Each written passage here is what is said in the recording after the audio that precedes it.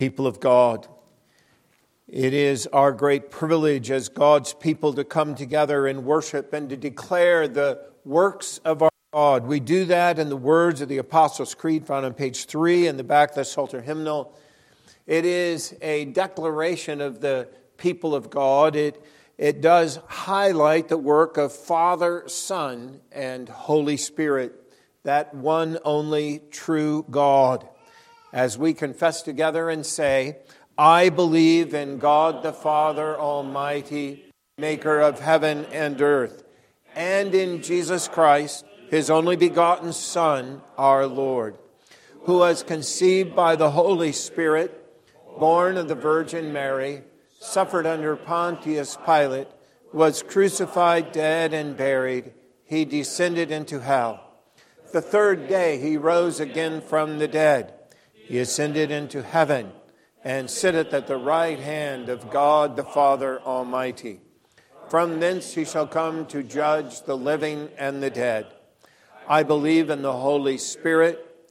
I believe a holy Catholic Church, the communion of saints, the forgiveness of sins, the resurrection of the body, and the life everlasting. Amen. Well, let's respond praising that triune God, turning to number 318. Number 318, Holy, Holy, Holy, Lord God Almighty. We'll sing together the 4 stanzas of 318.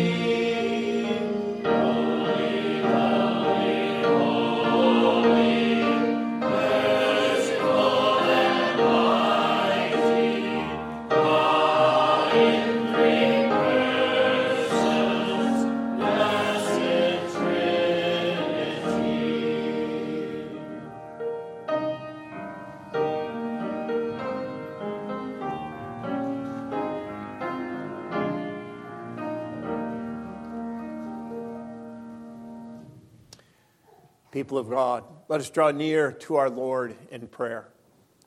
Our gracious God and Heavenly Father, we come before you in this evening hour, and we bring all glory and honor to your holy name.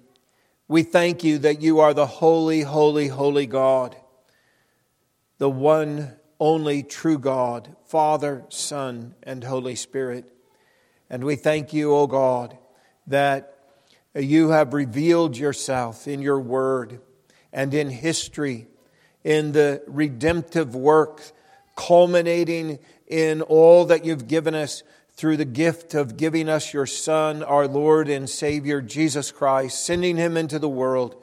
We thank you that he was obedient to death, even death on the cross, and we praise Father, Son, and Holy Spirit. And, O Heavenly Father, we thank and praise you that you have called us out of darkness into your marvelous light, that you've called us from being under the curse to being under your blessing.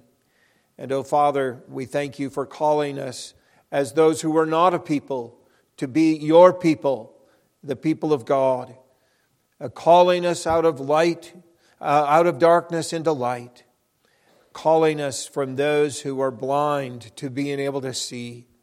We thank and praise you, O God, for this great and wondrous salvation and for the new relationship that we have with you as a result. For, O God, you have created us to be a people, your people. And so we pray that we may live out of the reality of what you have given us day by day in all that we do. We confess that we fall short. We sin. We fall short of the mark. We transgress this clear command. And we thank you once again for the forgiveness that we have in Jesus.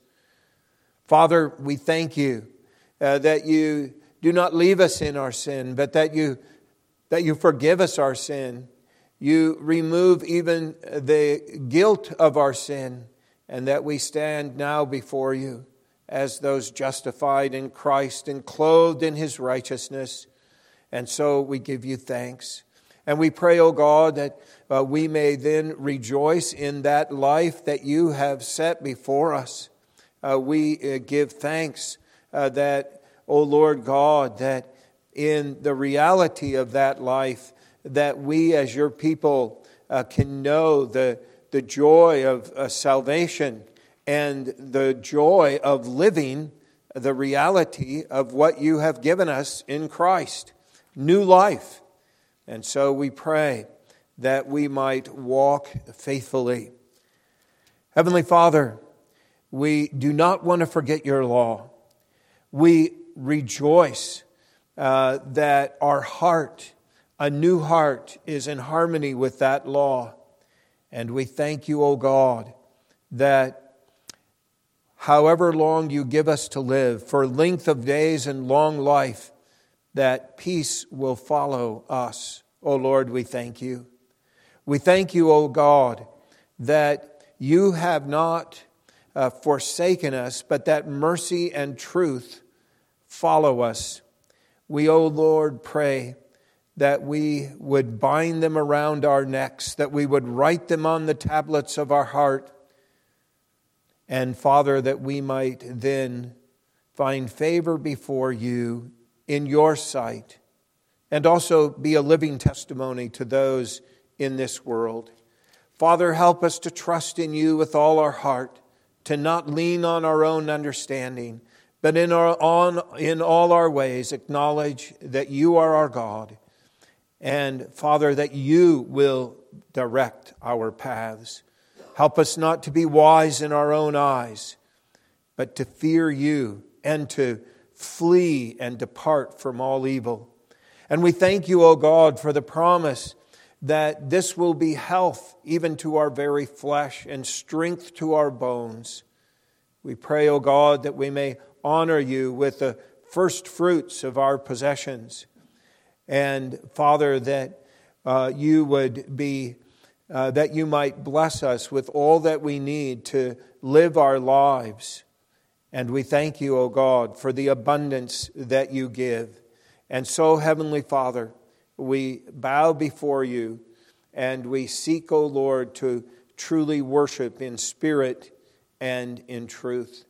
Heavenly Father, we pray that you may bring your blessing upon this congregation, their testimony in this community, and to friends and neighbors.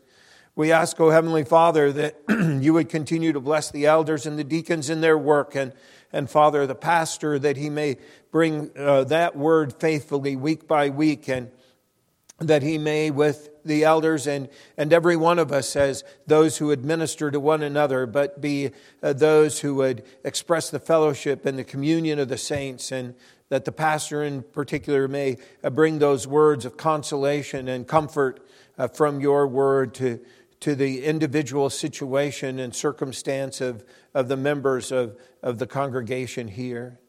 Heavenly Father, we thank you for the great blessings that you give. We thank you for a place that we can worship. We thank you that in your providence you have brought us to this particular place. And now as the brothers and sisters have been here for some time, we're reminded of that transition. Lord, sometimes we think that we may not know why we are as a people wandering to and fro, but we thank you, Father, for this place that you have provided and that serves us week to week in the various functions of the work and the worship of the Church of Jesus Christ. And we give you thanks and ask your continued blessing. We pray, O Heavenly Father, that you would be with our federation and particularly our classes. We pray that you would be with the meeting this week. We pray, Lord, that we may rejoice in those things in which we see a hand and we can rejoice in. And we think of a young man who's being examined for the ministry of the Word, and we ask, Lord, that you may give him good account of that which he has prepared for, and that it may go well, and that we can rejoice together as brothers in Christ to commend him wholeheartedly to the churches of Jesus Christ. And we ask, Heavenly Father, that you would be with the other items on the agenda. Particularly, we pray for the concerns that have arisen out of a Walker United Reformed Church and the difficulties between pastor and congregation. Oh, Lord, we pray that you might give us wisdom as classes, Father, that your will may be accomplished and ultimately for the benefit of your people and the Church of Jesus Christ. And now, Heavenly Father, we pray that you might bless us as we continue to worship, even as you have blessed us. May we continue to be blessed by your grace and your mercy and your peace. Father, may we know that in the living out of the reality of your love and your truth, even as we embrace that truth and express love to you. And so, Heavenly Father, may we have ears to hear what the Spirit says to the Church of Jesus Christ. May your word be proclaimed faithfully, and may we hear this as your word to us, not man's word. And so, O Lord, may we be nourished, may we be refreshed, may we be challenged, may we grow in the grace and the knowledge of our Lord and of our Savior, Jesus Christ. For it's in his blessed name that we pray, in the name of Jesus. Amen.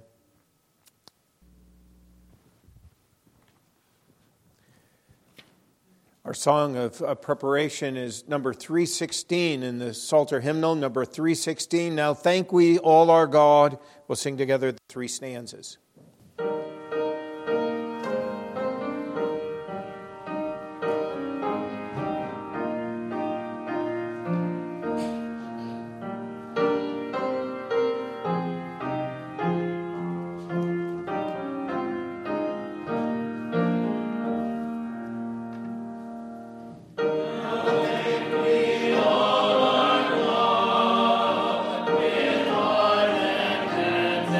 Lord.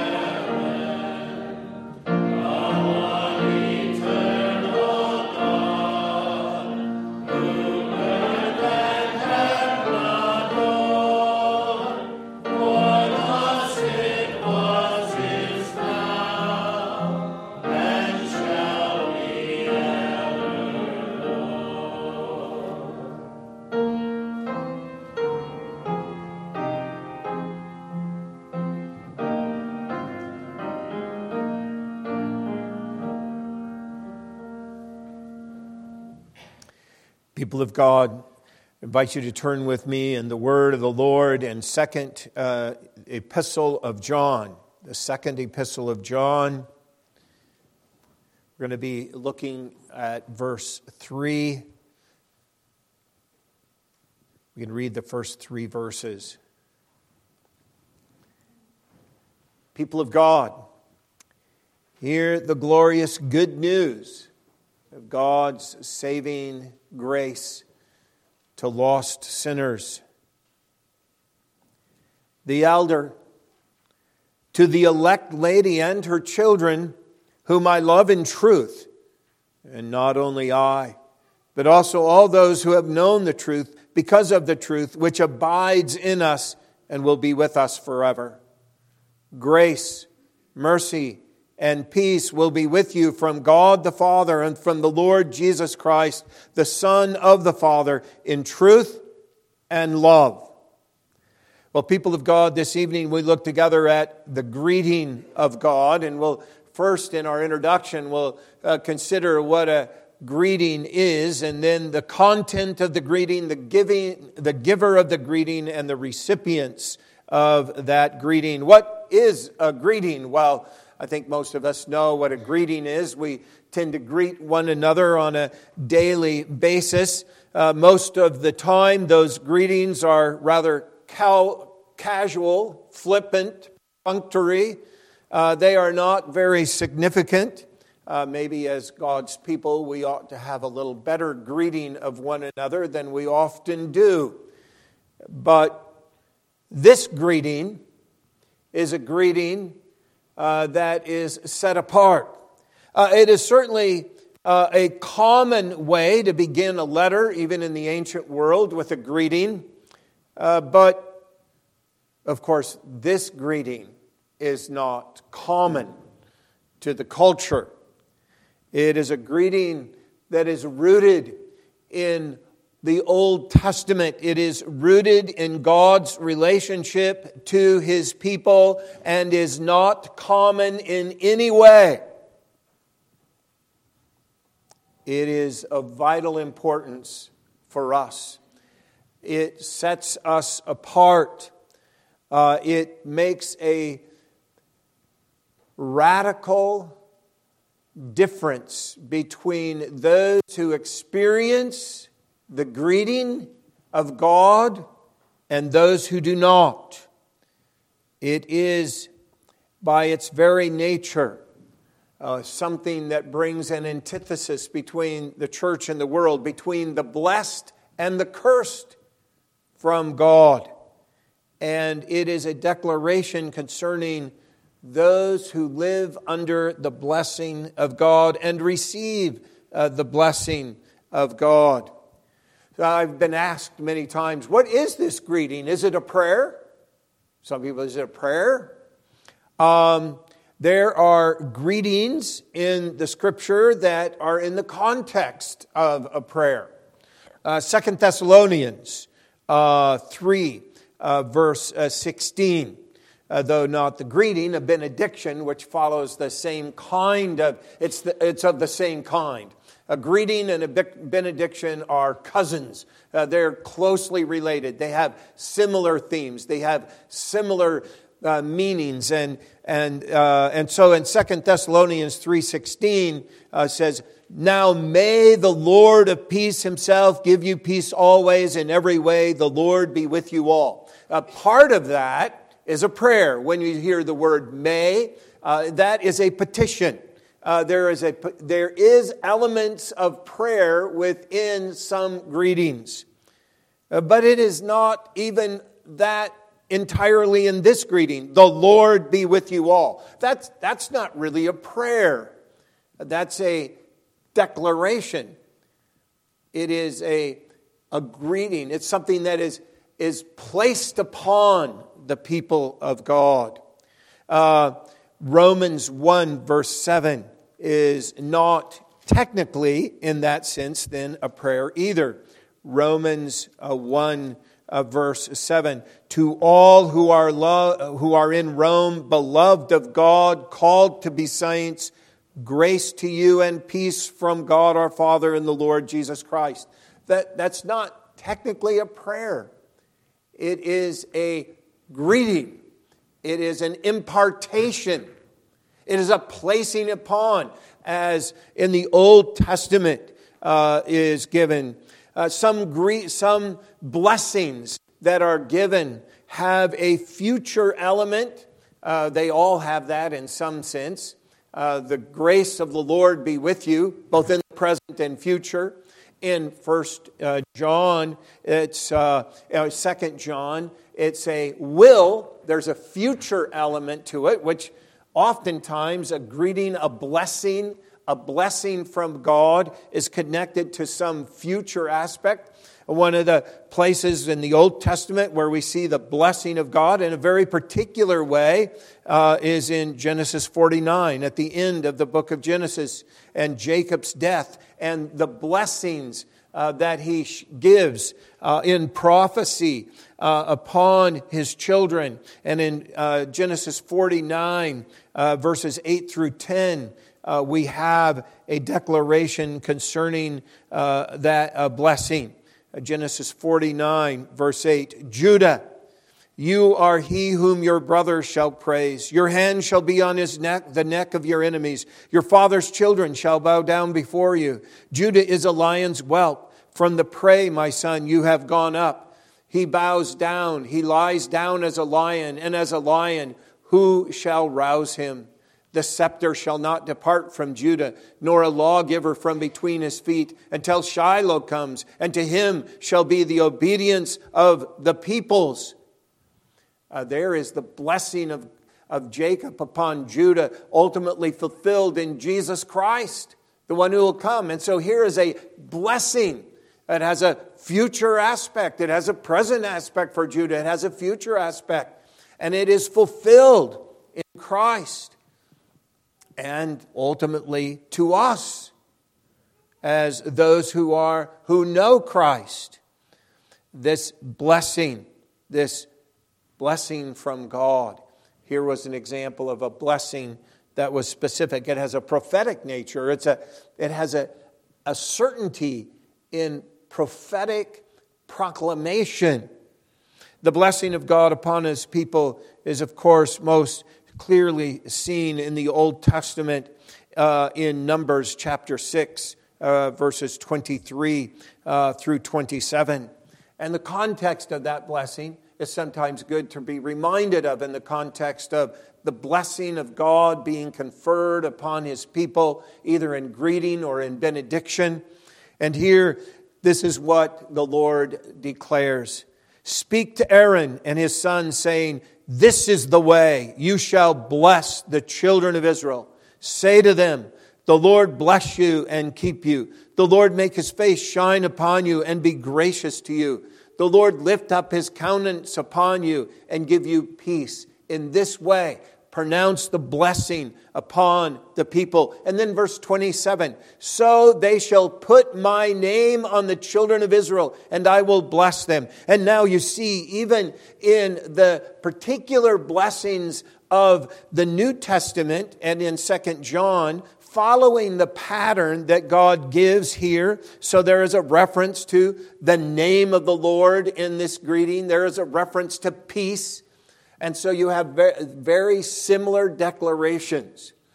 And so as God's people, we apply this blessing of God, this unique expression of God to His people to be blessed, to have His name conferred upon us. We have that in practice. And it's practiced in the context of worship and the blessing coming. It's different than even brother and sister greeting one another. It is a blessing that may come in the context of the revealed Word of God coming to the church of Jesus Christ, as in the epistles.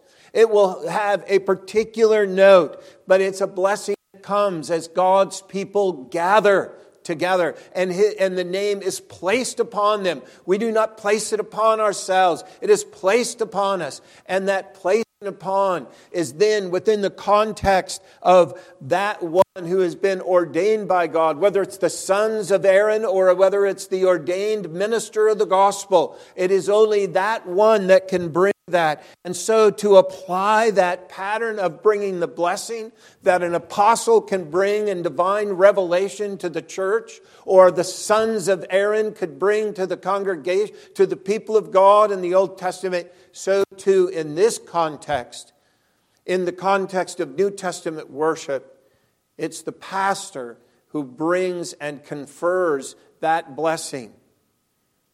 Now, how do we recognize that? This week at classes, we have a young man who's going to be looking to be ordained into the ministry.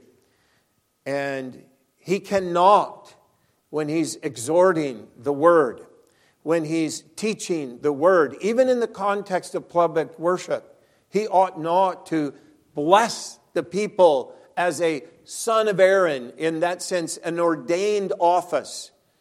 It's the office of pastor in which is connected that blessing. So you may not have noticed, but many of you probably have, that a young man studying for the ministry, even though he's given permission to, and he is leading in some ways and teaching and exhorting, he does not raise his hands and bring that blessing. That comes in the context of an ordained office because it's such a unique expression of God speaking to us. We recognize even those who can confer it ought to be ordained to that task, called to do it. That's part of the significance of it, of that blessing and the nature of the blessing.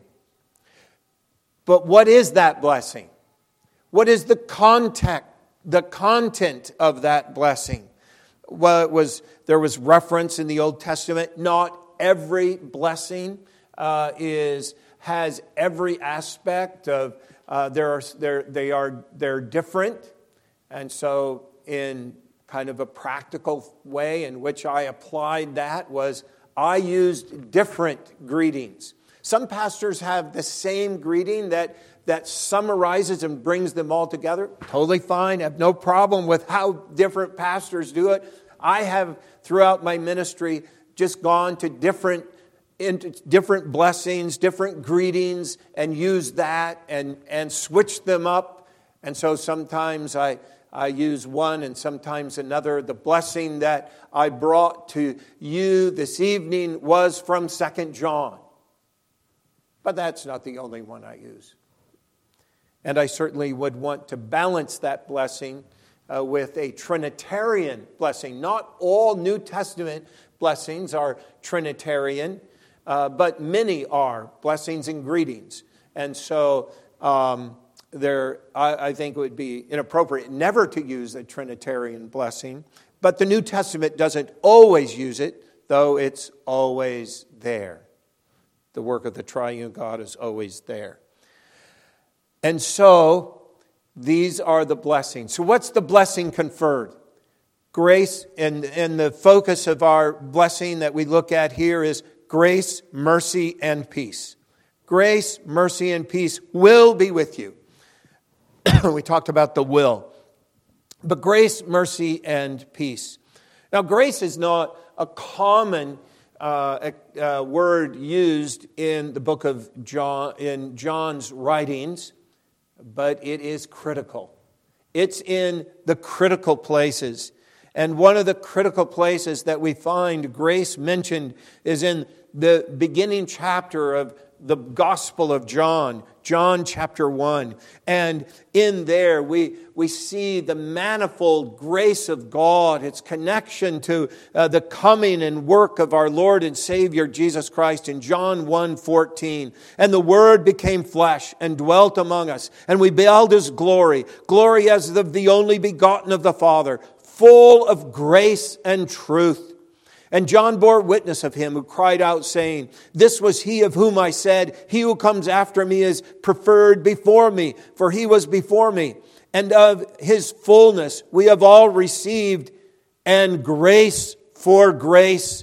For the law was given through Moses, but grace and truth came through Jesus Christ." Well, people of God, that's been a highlight verse for many in the church of Jesus Christ and summarizes so well the work of Jesus Christ and the person of Jesus Christ. But it also emphasizes this grace upon grace, grace for grace. It's all of grace that is set before us. You know, there are some quick definitions of grace. Maybe some of you have heard GRACE, God's riches at Christ's expense. And certainly that is a part of what grace is. Grace is that undeserved gift that God gives. There are various commentators and Bible dictionaries that define grace, and I think it's helpful to just be reminded. Grace is a word. It has a definition.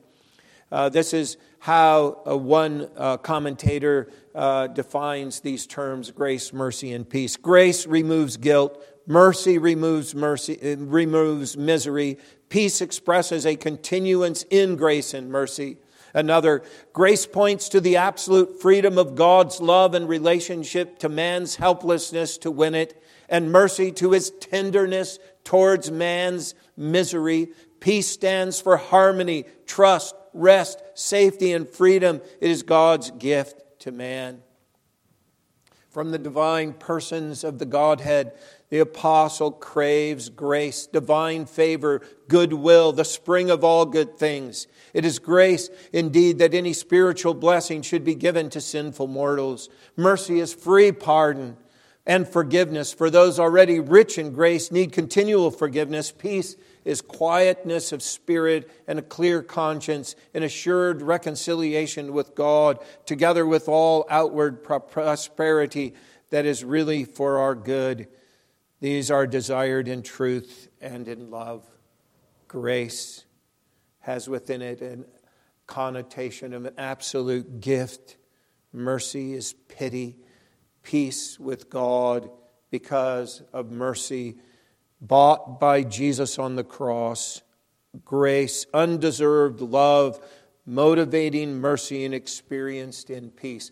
Oh, there are many and manifold ways to express the meanings and content of grace, mercy, and peace that is deeper than the ocean. It's wider than from east to west. People of God, these are words and terms that we could dive into in depth, and each one of them having their own sermon without a doubt, if not a series on each word. Grace, mercy, peace. People of God, in one sense, it is, as we noted at the beginning of our worship, this is, and the sermon, this is the very opposite of being under the curse of God. It is being under the blessing of God, experiencing grace and mercy and peace as the people of God. In our day-to-day lives, in our worship, in all that we do, this is God's gift to us. Because you see, people of God, this declaration, this giving, His name being placed upon us, this is something that is done to us, not something that we take, that we grab, not something that we earn. It is not earned. It is not deserved. This grace, mercy, and peace will be with you from not our hard work, from God. It is from God. And if God wasn't the giver, none of us would experience it. Grace, mercy, and peace come to us in the context of the divine giver. It is truly a gift. It is a gift from God the Father. Grace, mercy, and peace from God, the true God, the only God, the Father. The first person of the triune God, God the Father. that one whom, in a totally inconsistent view of the Bible, some would declare he's the one who brings the curse, and Jesus is the one who brings the grace.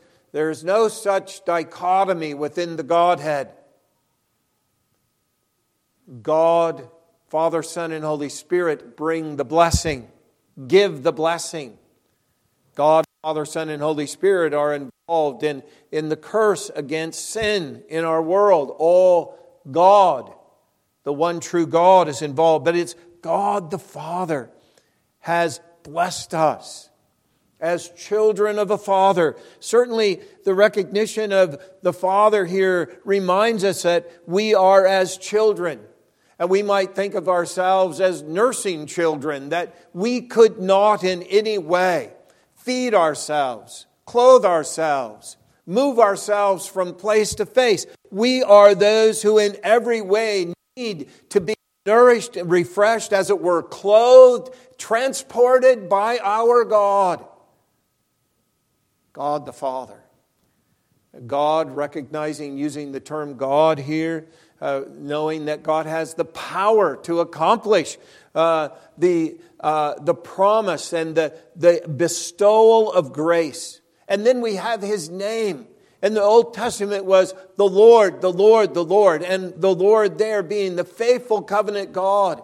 But now we can, in just as an appropriate way, bestow the name of God the Father upon His children. And so it is the Father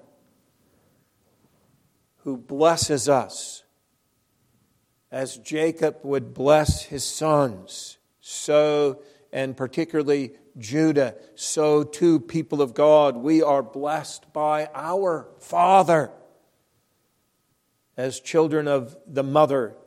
And we saw that, if you might remember, the elect lady, the mother church, and her children, the members of the church, we are blessed by God. Grace, mercy, and peace be with you from God the Father, from the true God.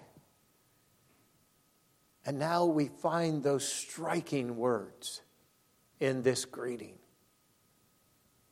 Words that would be shocking to the Old Testament believer. It would be you would find them shocking. From God the Father. Okay, that's good. We're blessed from the Lord, and now, and from the Lord Jesus Christ. You would think that would be like an Old Testament person hearing something like this. The Lord bless you. The Lord keep you. The Lord and Moses cause His face to shine upon you. The Lord and Moses? Blasphemy. That would be blasphemy. To put Moses side by side with the Lord, that is unheard of. That is not found anywhere in the Old Testament. That grace and mercy and peace would come from God and someone else? From the Lord and someone else? But this isn't someone else. This is God the Son, the Lord Jesus Christ. The word Lord in the New Testament, translating the Old Testament word Lord over and over. And in fact, that's why when our translations of the Bible, we translate Yahweh with the word Lord, is because in the New Testament Greek, the New Testament, God ordained that the word Lord be used to translate the covenant name for God in the Old Testament. Lord, Yahweh, is translated with the word Lord. And that same word that the New Testament translates Old Testament passages that refer to the name of God as Yahweh, Lord, that same word Lord is given to Jesus. And He's declared Lord. And we see it even closer in His name, the name Lord Jesus. Jesus being itself Yahweh saves, Yahshua, I am saves. The name Jesus. And now you have Jesus being declared as Lord. But this one who was incarnate is Lord Jesus. Lord Jesus is the one that gifts us and graces us with grace, mercy, and peace, and the Father. And people of God, it is an amazing, totally appropriate, in every way, restructure of the Old Testament blessing to add and the Lord Jesus Christ. But no human, no man ought to be added in such a place. But Jesus is not only true man, he is true God. But his incarnation is emphasized as well when it mentions Jesus Christ. Because Christ is that title of Jesus that most particularly focuses on his incarnation and his work as true man as a priest, true man as a king, true man as a prophet in every way, fulfilling every aspect of headship of his people. Not only the one who performs the sacrifice, but who is sacrificed, who is the great revealer of truth as the prophet, and who rules in every way on our behalf as king, and in every way showers us with his blessing. Grace, mercy, and peace from God our Father and from the Lord Jesus Christ, the Son of the Father. We're so used to the phrase, Jesus and the right relationship to the Father, and he is the only begotten Son. And yes, we're used to that, but people of God, marvel at that. The Son of the Father. This is the only place in all of Scripture that uses this exact phrase. Son of the Father. The concept is all over. But it's only here in 2 John that this phrase is used. Jesus, the Lord Jesus Christ, the Son of the Father. That's not how the Bible describes my relationship to God. It's not how it describes your or anyone's relationship to God. It is only Jesus that is described by Son of the Father. Now, Son of God is only of Jesus. The phrase Son of God appears 46 times. It's of the same nature as Son of the Father, but it appears 46 times, once in the Old Testament, which we're confident because of the unique usage of it throughout the New Testament, that when it was declared that the Son of God was in the fiery furnace, that was a pre-incarnate revelation of Jesus. But that's the only place in the Old Testament Son of God is used. And 46 times in the New Testament, it's only used of Jesus. Never anywhere else. Calls us sons of God, children of God, yes. But Son of God, like saying, Paul, Son of God, never. Moses, Son of God, never. Only Jesus, Son of the Father, Son of God. My beloved Son is used 8 times in all of Scripture, only in reference to Jesus. Notice the uniqueness of this blessing and what is said of Jesus in this phrase, Son of the Father. Oh, it truly reflects the truth revealed in John chapter 10, 27 through 31. John chapter 10, 27 through 31. My sheep hear my voice, and I know them, and they follow me. And this is, of course, Jesus speaking. And I give them eternal life, and they shall never perish, neither shall anyone snatch them from my hand. My Father, who has given them to me, is greater than all, and no one is able to snatch them out of my Father's hand. I and my Father are one. Son of the Father. Son of God. Only of Jesus. And the Jews took up stones to stone him. Because no one should say what Jesus just said. No one should claim, I am the Son of the Father. I am the Son of God. Unless they truly are. Jesus, truly Son of God. People of God, what a blessing. That the Son of the Father and the Father bestowed their blessing upon who? Who are the recipients of this blessing?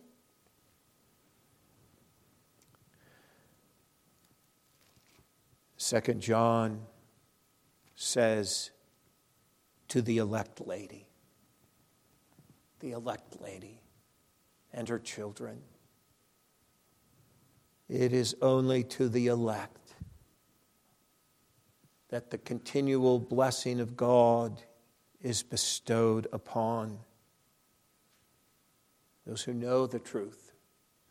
Our text will talk about that grace, mercy, and truth. And instead of saying to them, but it begins in verse 1, doesn't it? To the elect lady and her children, grace, mercy, and peace. So that to, one might have expected at the end, grace, mercy, and peace be with you from God the Father and from the Lord Jesus Christ, the Son of the Father. To the elect lady and her children in truth and in love. Oh, people of God, it is the people of God who experience the blessing of God and no one else. No one else. It is a dividing line in all of humanity. And we experience that in truth and in love. It's those who are in the truth and those who are in love who are the recipients. In the Scripture, when it uses the phrase "in" at times, it has a far more bigger meaning than the fact that we are simply in a place. To be in Christ is to have a mystical union with Christ, is to be one with Christ. Christ in me and I in Him. I think of Ephesians chapter 1 and all the fullness of the in Hims in that passage of Scripture.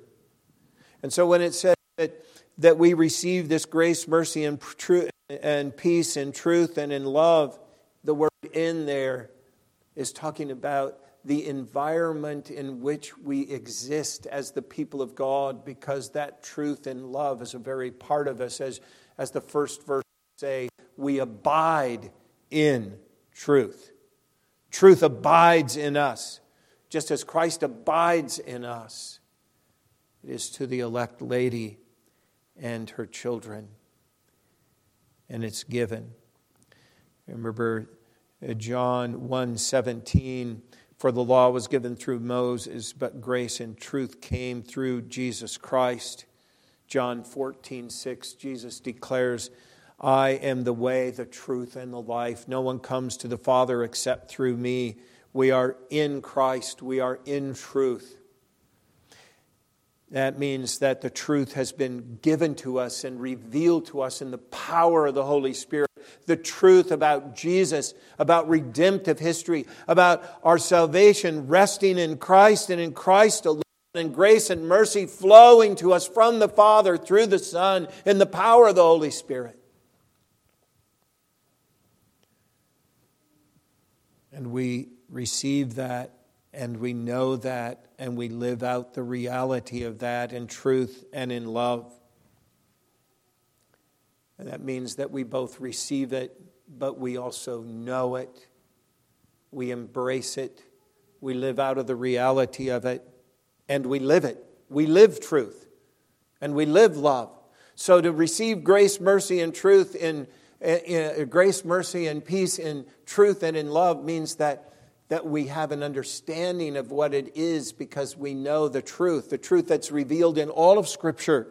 And we know that, and we receive it in love, a love that is given to us from the Father and a love that is expressed. Yes, we are in truth and in love with God, the Father, and Jesus Christ, the Son of the Father, our Lord. People of God, it is no minor matter to receive the blessing of God, to be blessed by God, and to know that blessing by a true faith in truth and in love, in doctrine and in action. Embrace the love of God by faith. Believe the truth by faith. Live out the reality of experiencing the blessing of God day by day and hour by hour. You will receive grace, mercy, and peace will be with you, the elect lady and children. It will be with you. That means it will be with you in the hour of worship that follows the blessing, and it will be with you in the hour that follows the worship, and it will be with you all the days of your life, because no one can snatch us out of the hands of our Lord and Savior. And so we rest and we live in the reality of the blessing of God. Amen. Gracious God and Heavenly Father, we thank and praise you for your blessing. We thank and praise you, O God, that blessing conferred and your name placed upon us is not a reality that exists for a second or for 5 seconds that it takes to pronounce it. But, oh Heavenly Father, we praise you that every day as true believers we live out of the reality of your grace and your mercy. And, oh Lord, may this truly be food for our soul, and may it refresh our flesh. And may we, oh Father, in every way live in that reality to the praise and the glory of your name. This we pray in the name of Jesus. Amen.